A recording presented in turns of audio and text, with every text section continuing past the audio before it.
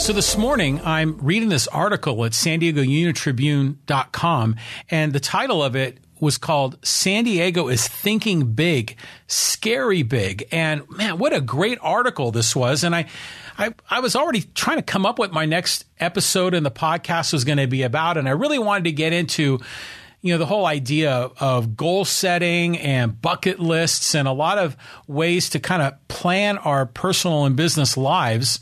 But then when I saw what's happening here locally in San Diego County, this is fascinating and really is very aligned with what I wanted to talk about. So this is a great opportunity to talk about a lot of current events that are happening here locally and really transforming these ideas into ways that I think this can benefit you, because we're going to get into bucket lists and goal setting and a lot of other things in this episode.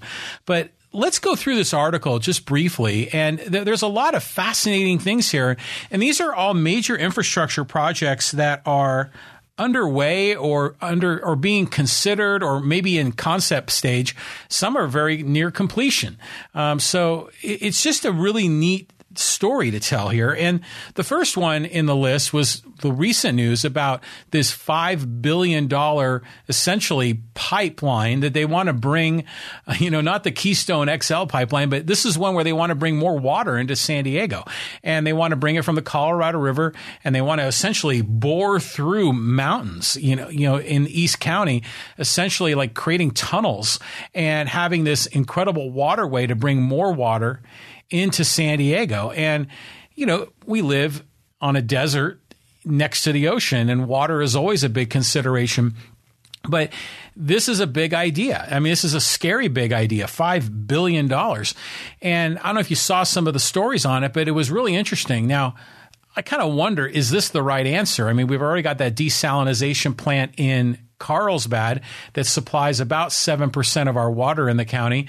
And I know that first plant was really expensive to build, like $1 billion. But, future plants are going to be a lot more efficient, a lot less costly.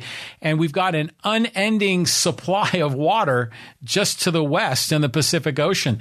And, there's other projects underway about, converting wastewater, which we'll talk about here in a second. But it's interesting that there's a lot of thought leaders that are coming up with these big ideas. And, this concept of this huge pipeline from the desert, from the Colorado River to San Diego, intriguing.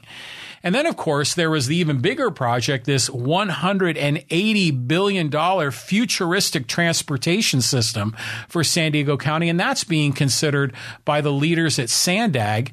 And, this is going to involve more rail, more subways and trains. There's going to be more autonomous vehicles, electric vehicles. They're talking about bike lanes and pedestrians, and it's this comprehensive transportation solution for San Diego County. And, it's more than just simply broadening the freeways. And on one level, this is great. I mean, it's thinking big. It's thinking in the future. It's really trying to break the mold of San Diego as sort of this little town, this small town mentality.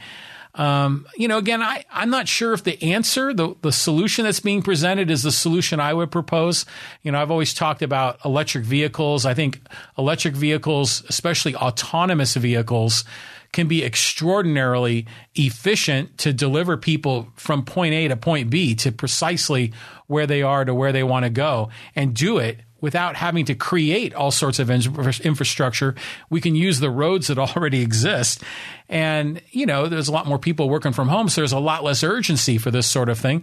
But it's still, I love the fact that there are people that are thinking big in San Diego County and putting these big ideas on the table where there's a lot of debate, vigorous debate on this.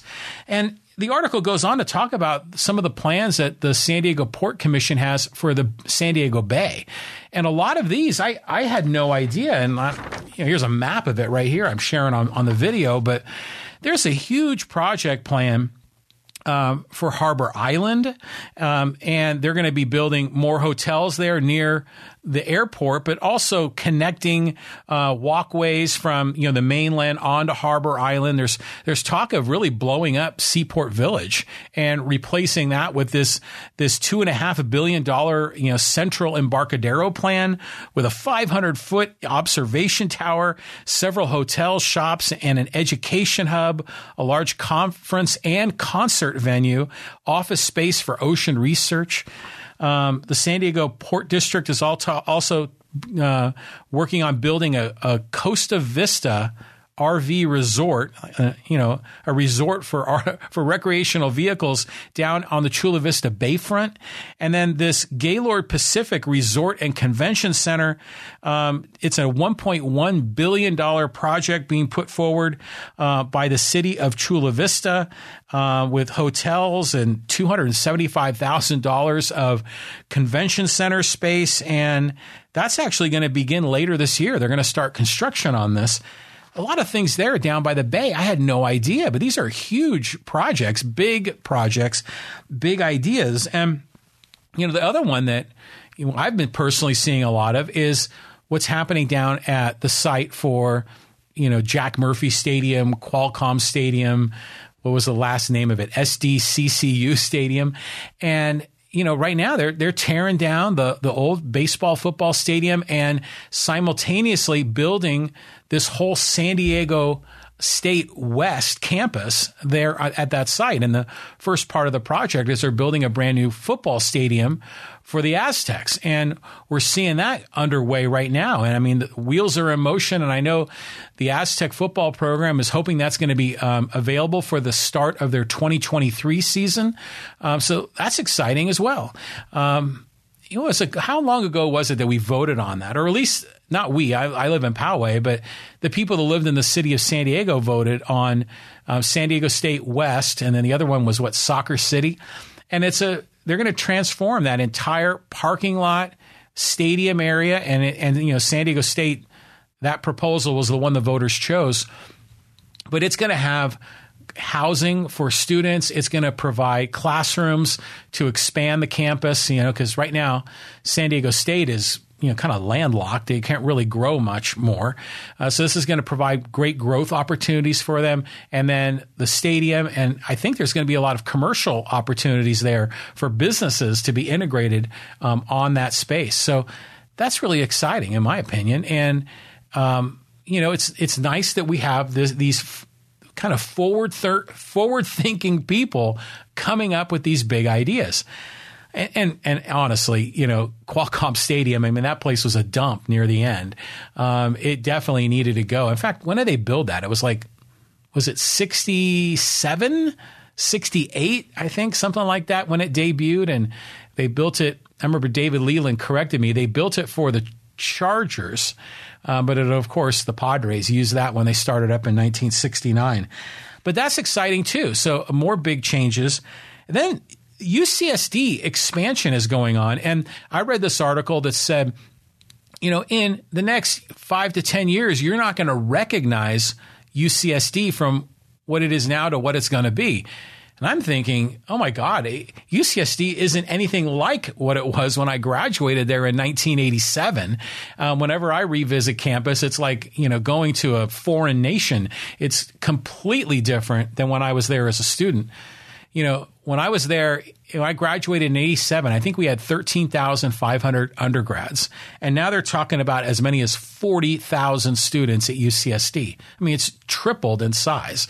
And they're going to be a huge expansion. They're talking about obviously more student housing, more classrooms, more research facilities.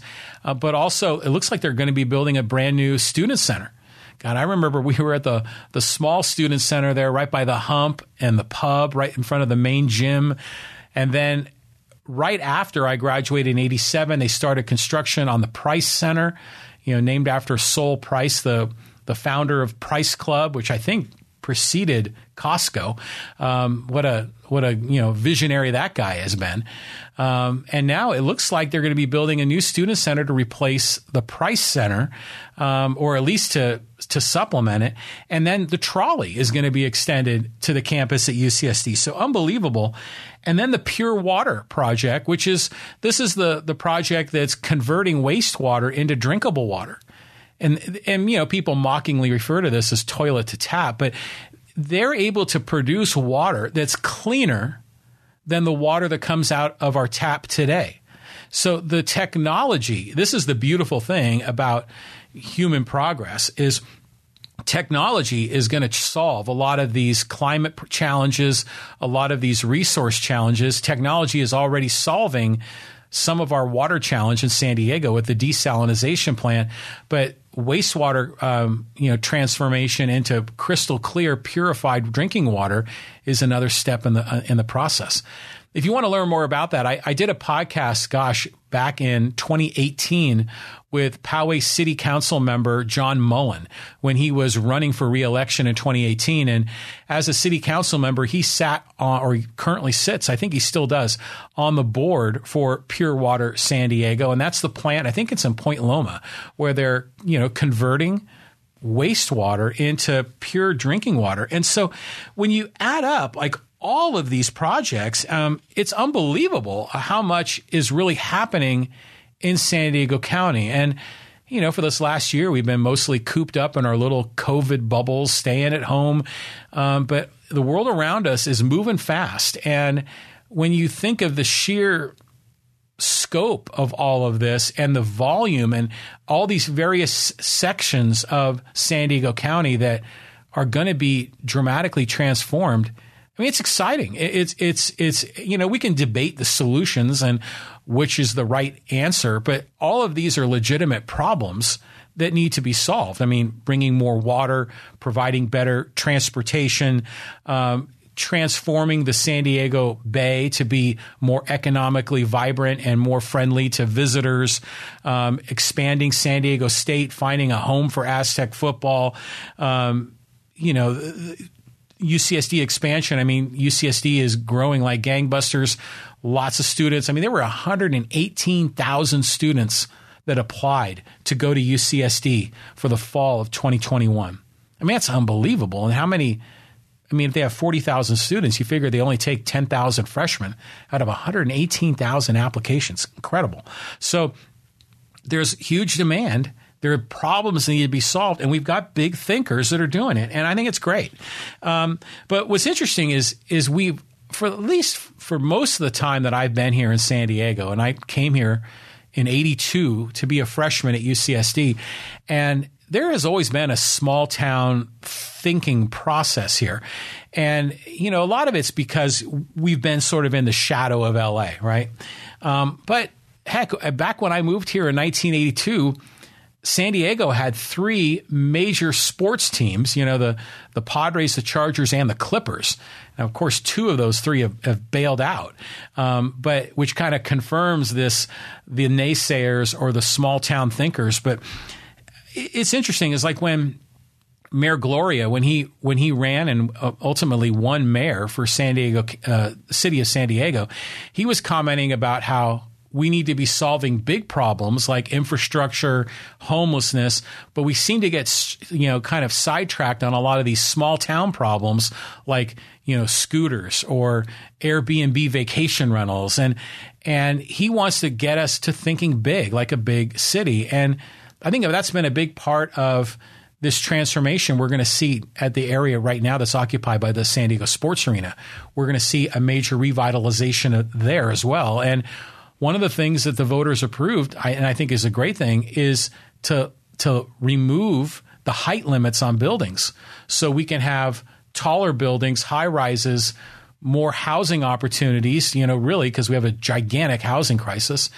But there's now really a more forward-thinking approach. It's funny, when Mayor Faulconer gave his State of the City address a year or two ago, he was talking about the need for housing, and the housing has often been thwarted by the NIMBYs, right? Not in my backyard, and we've got quite a bit of that here in Poway. But Now the focus is shifting. I think the public view is shifting, and now this concept, they're not calling him NIMBY, but now it's YIMBY, yes, in my backyard, because of all the benefits that it provides to my backyard, and to our particular community. And so now the Democrats, who typically have been very resistant to development, because they're always creating that good and evil relationship between the people and the evil developers, they're now kind of turning the corner a bit as well, and really seeing the benefit to growth and to essentially progress in our city. But the article actually in the UT talked a lot about how when the San Diego Concourse was built, and that's the facility there downtown that has convention center space and has, I think the Civic Theater is there. That was built in 1969. It was too small when it was built. Then the convention center was built in 1989. And of course, that was not big enough. And they keep expanding it, but they're always sort of behind the curve. It's never big enough. It's been that small town thinking, and people underestimate. And then as the city keeps growing, I mean, people want to live in San Diego. People want to vacation in San Diego. People want to have their business conventions in San Diego. People don't realize the demand here in the city.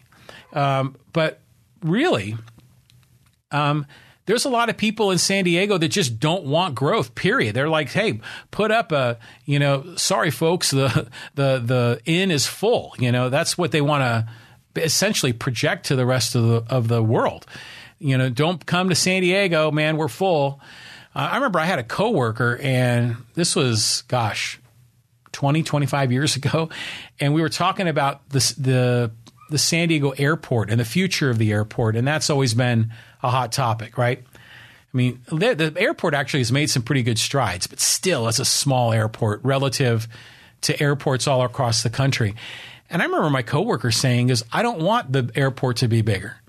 I was saying, what are you talking about? I mean, it's limiting our growth and it's limiting economic opportunity. And he looked at me straight in the face and he said, exactly.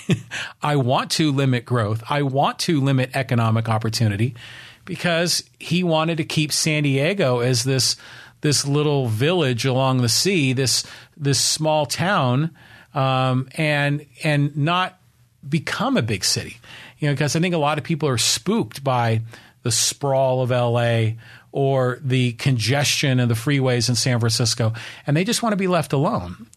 And I think there's value in that. There's no question. That's a virtuous idea, but it's not consistent with reality. It's not consistent with human progress. I mean, what's the old saying? If you're not growing, then you're shrinking. If you're not improving, then you're declining.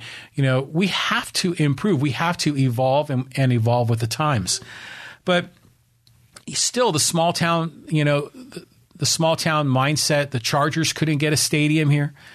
Now, frankly, I was kind of happy they didn't, because it would have had to have been subsidized by taxpayers, where, frankly, a stadium is there to help billionaires and their football team. It should be privately funded.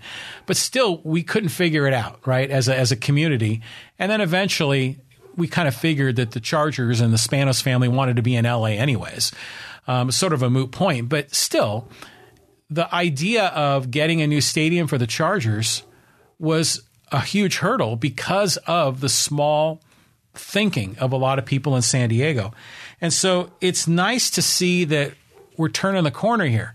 It's nice to see that people are beginning to embrace developers and understand that they do offer quality. They offer value, not just for their own pocketbooks, but for the community at large. I mean, Poway is going through a transformation itself right now.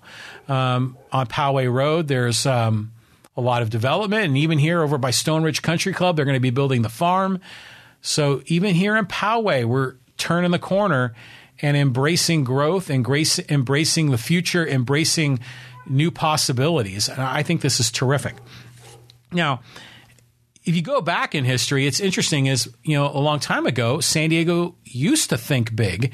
And around the turn of the century, 120 years ago, San Diego was made a major naval port, which makes sense given the geography of the San Diego Bay. But we had a large naval presence here early. And then there was the 1915 Panama, California Expo. And, I was just reading about this just a few months ago as I was just surfing through YouTube and watching videos about San Diego and our history. And this is an interesting topic. It's worthy of exploration. I encourage you to check it out. But the thumbnail is right after the Panama Canal was built. Suddenly, there was opportunity for people on the East Coast to take passenger ships and visit the West Coast. And San Diego, of course, is the first, major city in California that they would encounter, traveling northbound from the Panama Canal.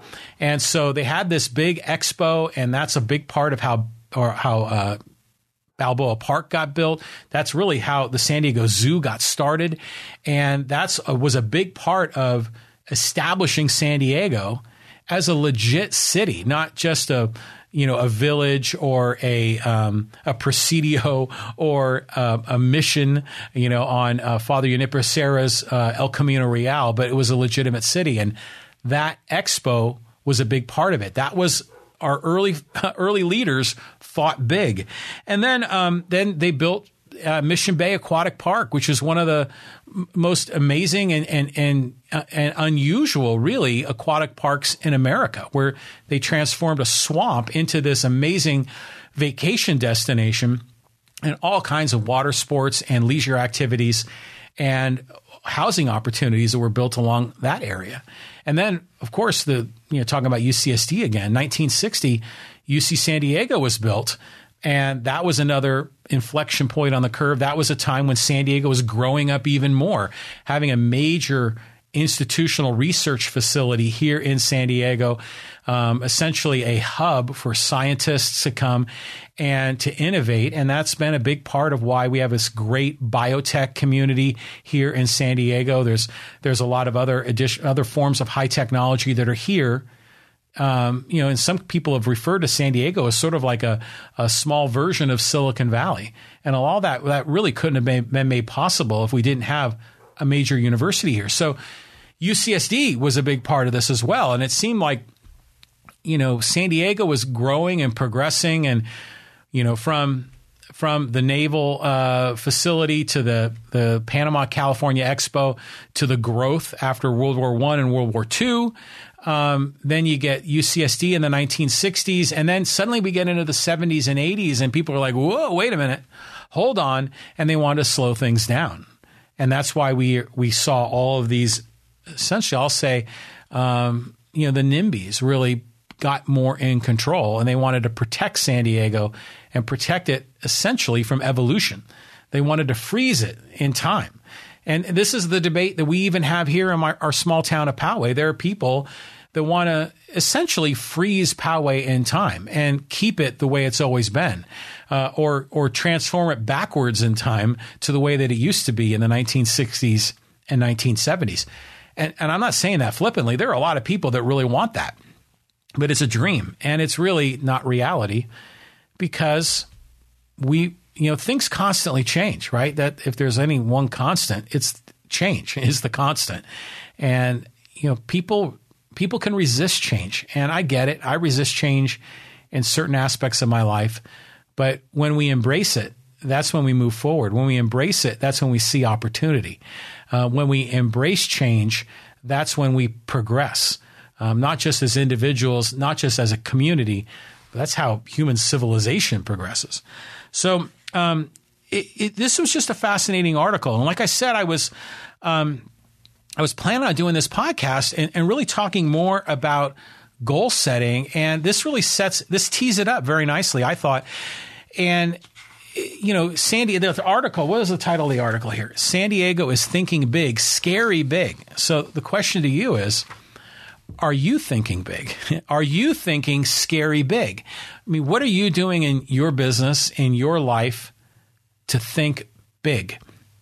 And I know it's hard, to think big. I mean, I know we had the Great Recession, 12 years ago, and that punched a lot of people in the nose and set people back. The whole concept of thinking big was really off the radar. People were just trying to survive. Then you go through most of the the 2000 teens, and we had, steady economic growth. And then this COVID thing happens, and all of a sudden our worlds get blown up. People are working from home. A lot of people are out of work. The whole society seems to be kind of frozen to a degree. And again, the idea of thinking big sometimes gets away from us. We start just thinking very day to day. We just want to kind of get through it rather than focusing on these big ideas.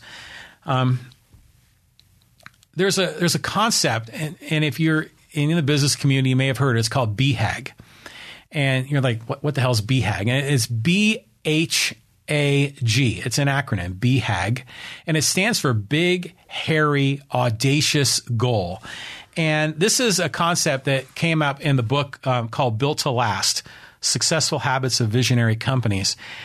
And it was written by James Collins and Jerry Porras. And James Collins is a great author. And if you ever read his book, Good to Great, I mean, that's an awesome book. And there's a lot of concepts actually in his book, Good to Great, that I talk about all the time, or I think about all the time when I'm working in business and when I'm consulting with my clients. I mean, the whole idea of getting the right people on the bus and getting the wrong people off the bus, talks about, how you assemble your teams, the hedgehog concept, what can you be the greatest in the world at?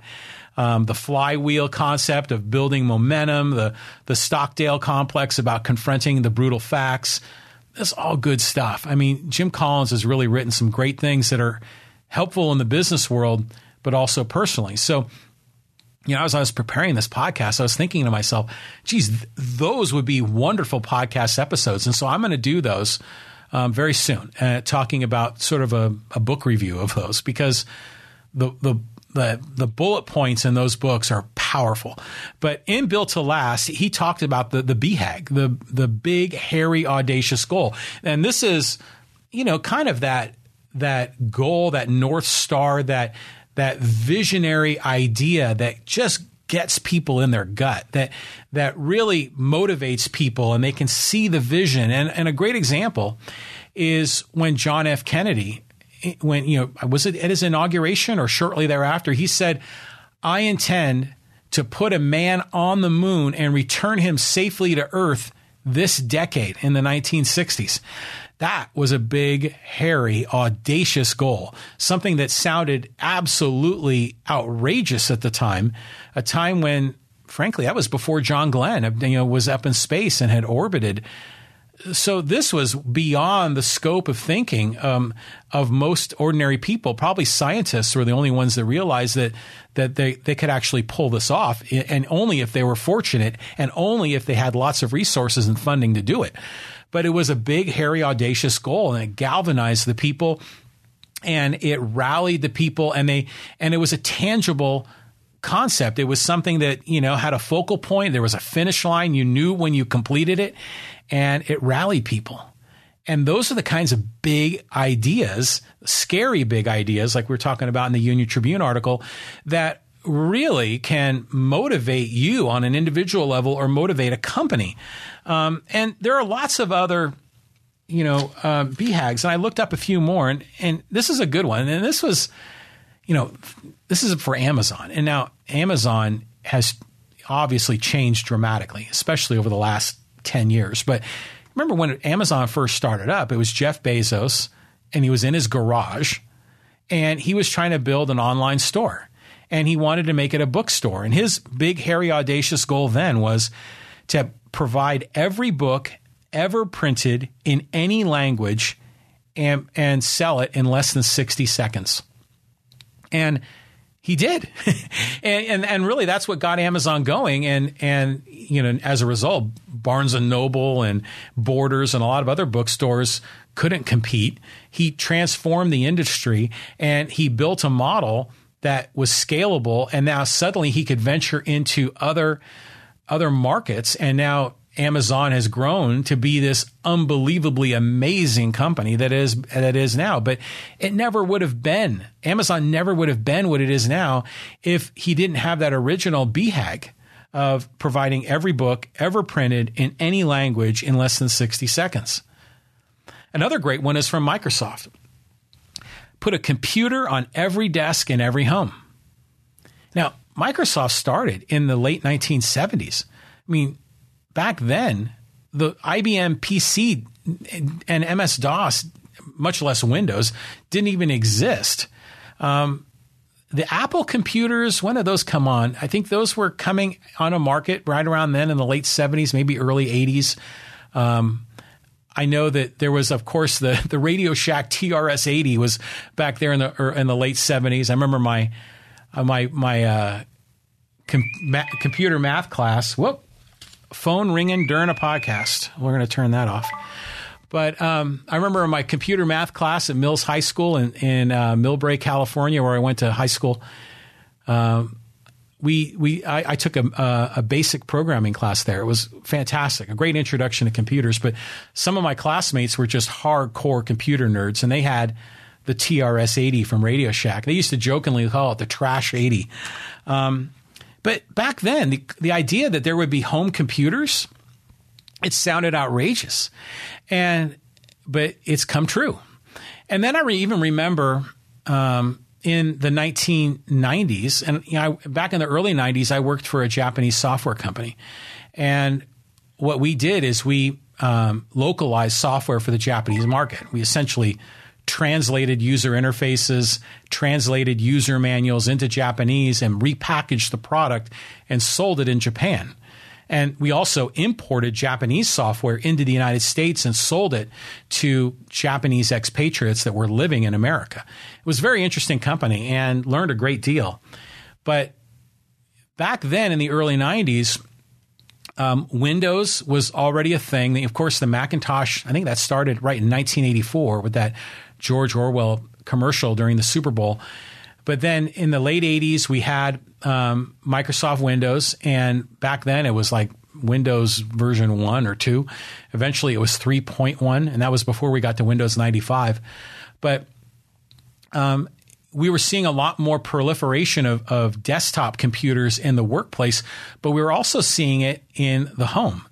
And I remember some of my Japanese coworkers that came over from Tokyo to our San Diego office, and we talk about computers, and we talked about a computer in the house. And back then, I had one because prior to that, I used to work for Wang Laboratories, which was really like more or less the inventor of word processing systems, and was the darling of Wall Street in the 1980s, and had grown into a reasonably successful mid-range computer company. But then with the advent of the PC, they kind of got bulldozed over. I mean, just as an aside, Wang Laboratories in some cases were behind the curve in terms of big, hairy, audacious goals and being a visionary. But in other categories, they were way ahead of the curve. I remember in my last year I worked there, Wang had developed a tablet computer with a stylus, and it would interface with mid-range systems and with desktop computers. It was like an iPad. And it was fantastic. And it had the graphical user interface just like you would have with Windows or with a Macintosh. And this was in 1990. 1990 they had this. And that was before, they were way ahead of the curve. But anyways, I digress. The point is that when I worked for the Japanese software company, a lot of my Japanese coworkers, we talk about how we have computers in the home in the United States. And I said back then that we're going to see computers in every home. And they just couldn't conceive of that idea. They thought, no way. I mean, they're just too expensive, and what would people use them for? Because these guys were engineers and they were programmers. And I was saying a lot of things. I mean, they'll be able to do their banking, and, I think Quicken was starting to become a thing back then. Or maybe that was a little early for it, but people were using Lotus 1-2-3 and VisiCalc back then to do financial analysis. I said, it's going to grow. You watch. And they didn't believe me. But it's true. And now Microsoft, a computer on every desk in every home. That's a big, hairy, audacious goal. And it's come true. And without those big, hairy, audacious goals, you don't have that brass ring to reach for, that idea that not only galvanizes a nation, like putting a man on the moon, galvanizes a company, like providing every book in every language and have it for sale in less than 60 seconds. Or, big, hairy, audacious goals. I mean, there's a role for that in life. And I don't know, I don't know what you've done in your life as far as goal setting is concerned. I've done it. I've gone through various phases of my life setting goals.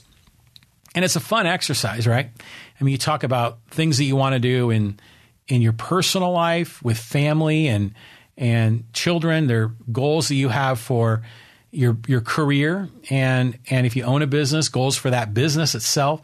There's goals for health and personal fitness. There's goals for leisure and, travel and places you want to visit. I mean, all of us likely have a bucket list of some sort, or if we don't have it documented, we probably have one in our head. And I've gone through various phases of this, and you make this list of all the things you want to do. And at some point it becomes like overwhelming, right? At some point it's hard to really get a hold of any one of those. Some of them seem insane, like there was no way you would ever achieve them. But again, you'd be surprised at what's possible. And when I've gone through this process, I can look back at some of my own goals that I've set, and I know some of them I've hit a home run on. And I've hit that goal and gone beyond my expectation and been extraordinarily pleased. There are other goals that I've gone close to all the way, but never really finished. I don't know if you have any goals like that. There are other goals that, I just never really kind of got traction. I got part way. And then there are others that I've had on my list for a long time that just seem like sort of a dream.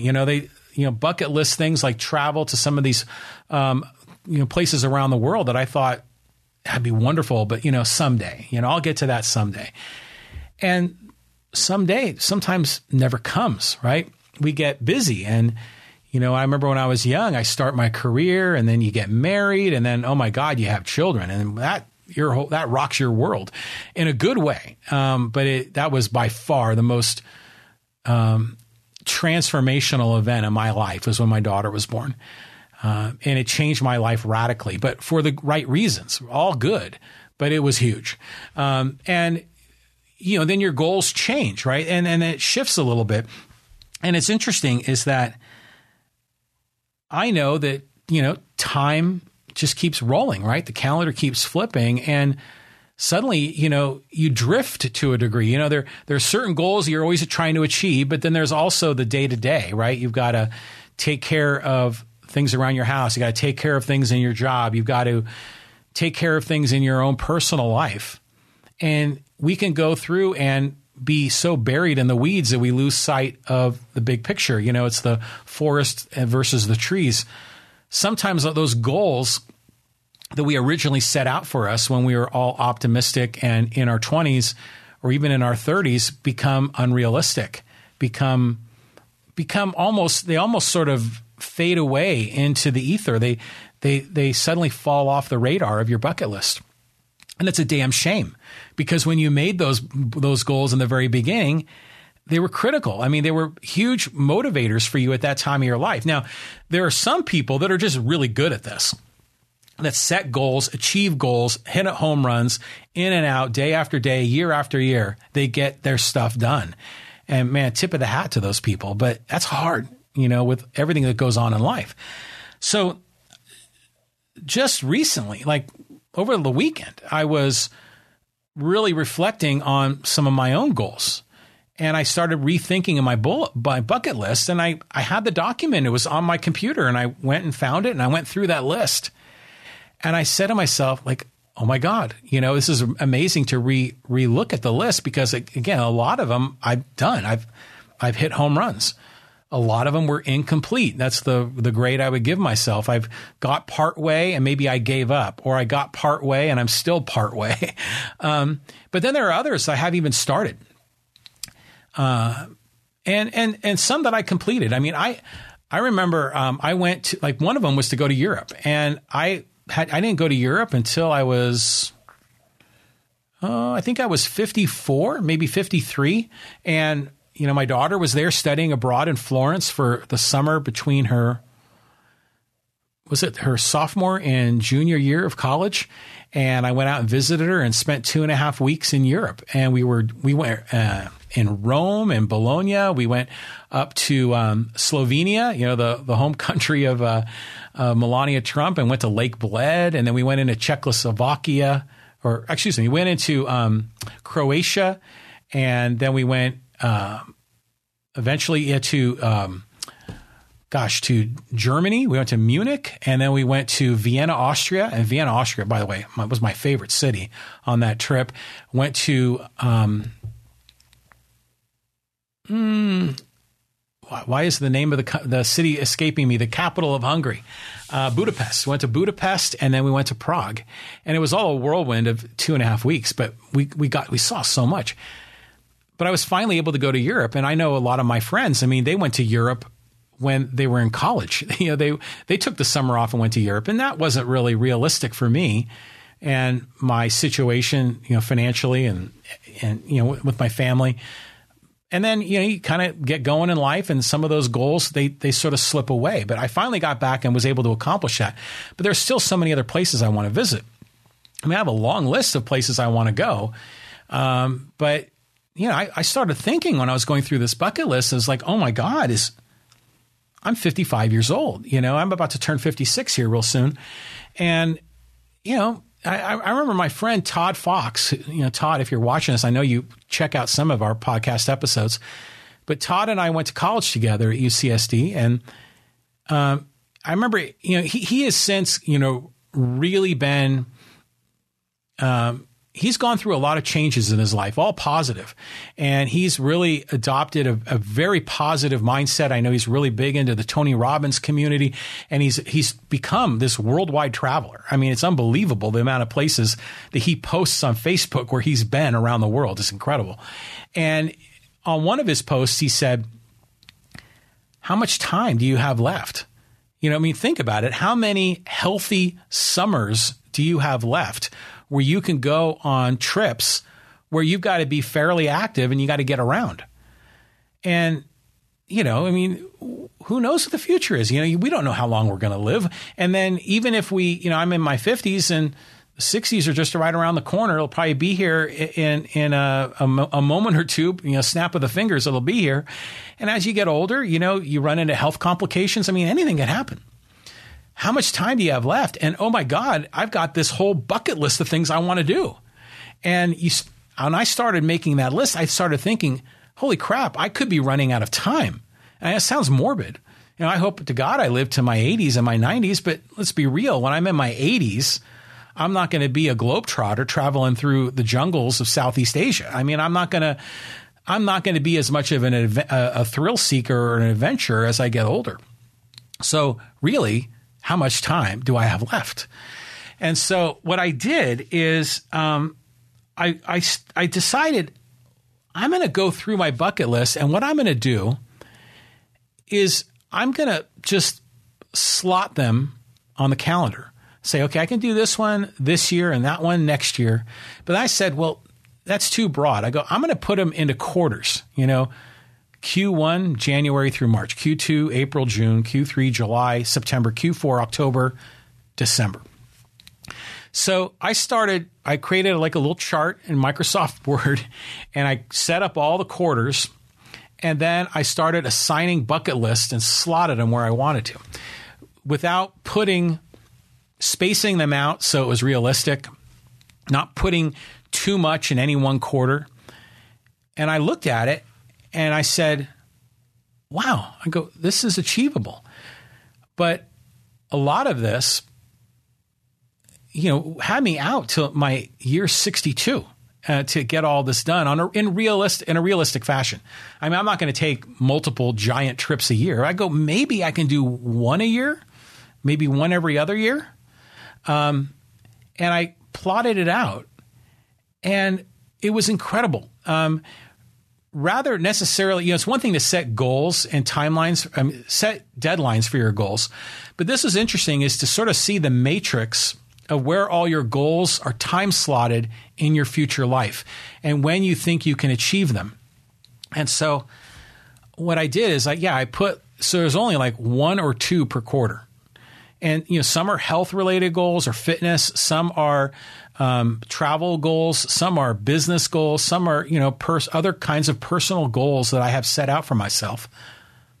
And some of them are milestones on the pathway to the big prize, right? If you want to have a huge goal, you got to be able to make steps along the way. And I slotted those steps in some of the quarters as well. And the end result of this was massive.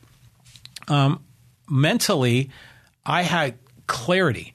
Mentally, I was no longer thinking about future things I wanted to do, things I'm doing now, challenges I have. Sometimes your mind can get clouded. I was able to zero in and just have 2 goals for this quarter for me. Besides my regular day-to-day things, taking care of my family, taking care of my customers, building my business, besides that, which is important, is crucial. It's like the biggest part of life is handling your family and your career and yourself, your personal self. But I wanted to put 2 in, and were these big, hairy, audacious goals? No, they are steps along the way, or they are part of a grander, big, hairy, audacious goal. And, one of my big, hairy, audacious goals is to travel the world, is really to visit every continent. Well, maybe not Antarctica, but to visit every continent and to visit as many countries as possible. I know one of my other friends from college, Mike Lopez, I remember he shared a post about this a long time ago, but he must have visited at least 80 countries. 80. Holy moly. It may even be over 100. And how many nations are on this planet? It's like, 150, 160? It's something like that. I don't know if I'll be able to achieve that. I don't know if that's realistic or really what I want to do, because there's a lot of places that, frankly, are not of much interest. But definitely I like to visit every continent. And so far, I've been to 3. I've been to North America, of course, Europe, which I just described, which I've only been once, and I want to go many times. And I've been to Asia. I've been to Tokyo. But there's still so much more in Asia, obviously, to go visit. But I started time slotting these goals. And I'll tell you, like I said, I felt invigorated. I felt that these things that I sort of had on this bucket list that I kind of drifted away from to a degree, a lot of these things are achievable.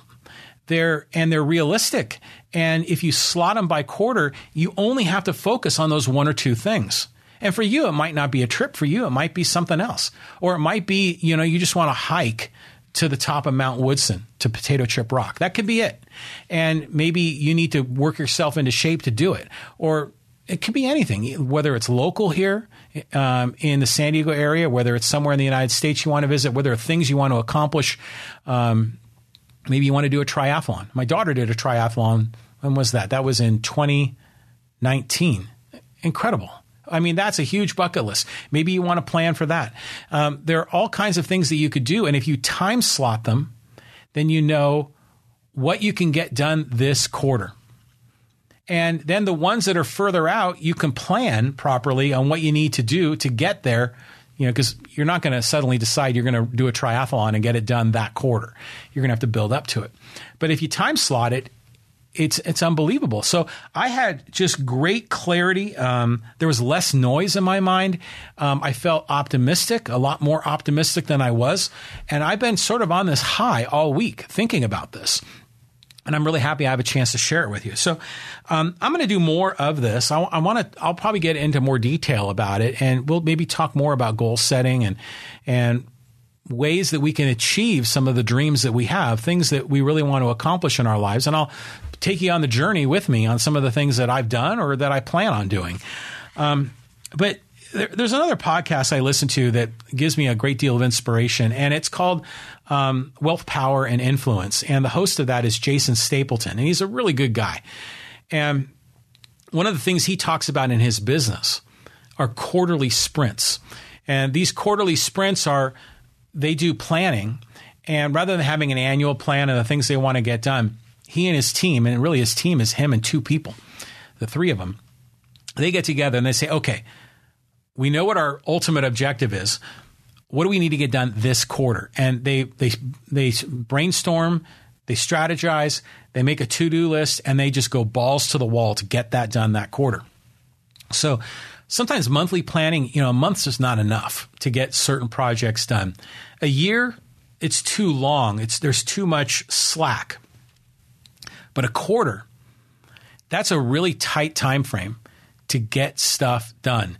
Whether it's leaping over certain hurdles in your business, whether it's accomplishing certain things in your life on your bucket list, and you only have to add a couple of them.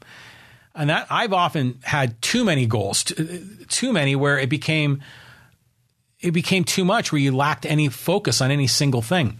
But when you zero in on a quarter, you can accomplish a great deal. And then all those other things that were originally swimming in your mind, you can slot them out for future quarters. And you can say to yourself, okay, I got a plan. I don't have to think about those anymore. I'm going to get to them. I'm confident I will. I just got to get these 2 things done this quarter, or this one major thing done this quarter. And then I can move to the next quarter. And then suddenly you begin building momentum. And it's part of that flywheel concept that's in Good to Great. But you begin building momentum and you begin checking boxes. And then suddenly, hey man, you've got some velocity here. You're getting major traction. And so, yeah, I'm thinking a lot more about this sort of thing. And I just got some really good vibes. And maybe you can pick it up in this podcast on how I'm feeling. So, so anyways, we'll be back at you real soon. I'm going to have another podcast here shortly. I'm really trying hard to stay on Monday, Wednesday, Friday at 2, but sometimes that's not as realistic as I'd like it to be. And this past Wednesday, I had a business commitment, and this Friday coming, I have a personal commitment that I'm going to be unable to do my live stream.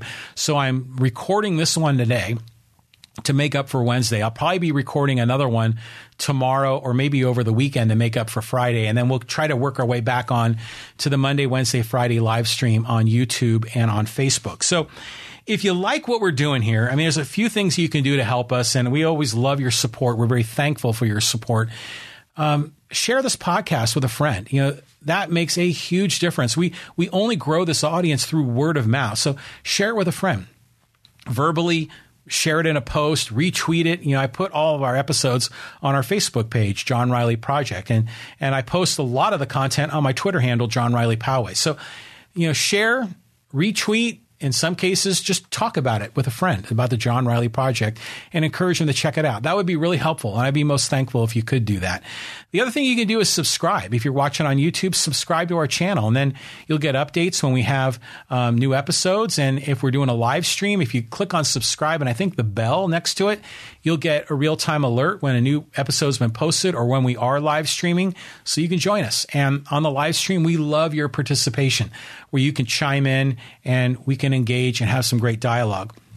And the last thing you can do that would be really helpful, it would be to leave a rating and a review on Apple Podcasts, on iTunes. So every podcast there, you can give a 1 to 5 stars. If you can leave a 5-star rating, if you think we deserve it, a 5-star rating would be wonderful. And you can write 1 or 2 sentences. We've had a number of people that have done that, and that's really helpful. And that builds credibility for our podcast. And we're most thankful for that. If you could help us in that way, that would be terrific.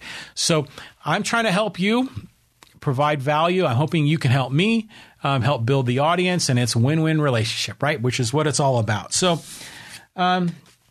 okay, I was hoping this was going to be a short podcast. It's been a little longer than I thought, but that's what usually happens when I start going. But thanks for listening. Thanks for watching. And you know what? This is episode 200.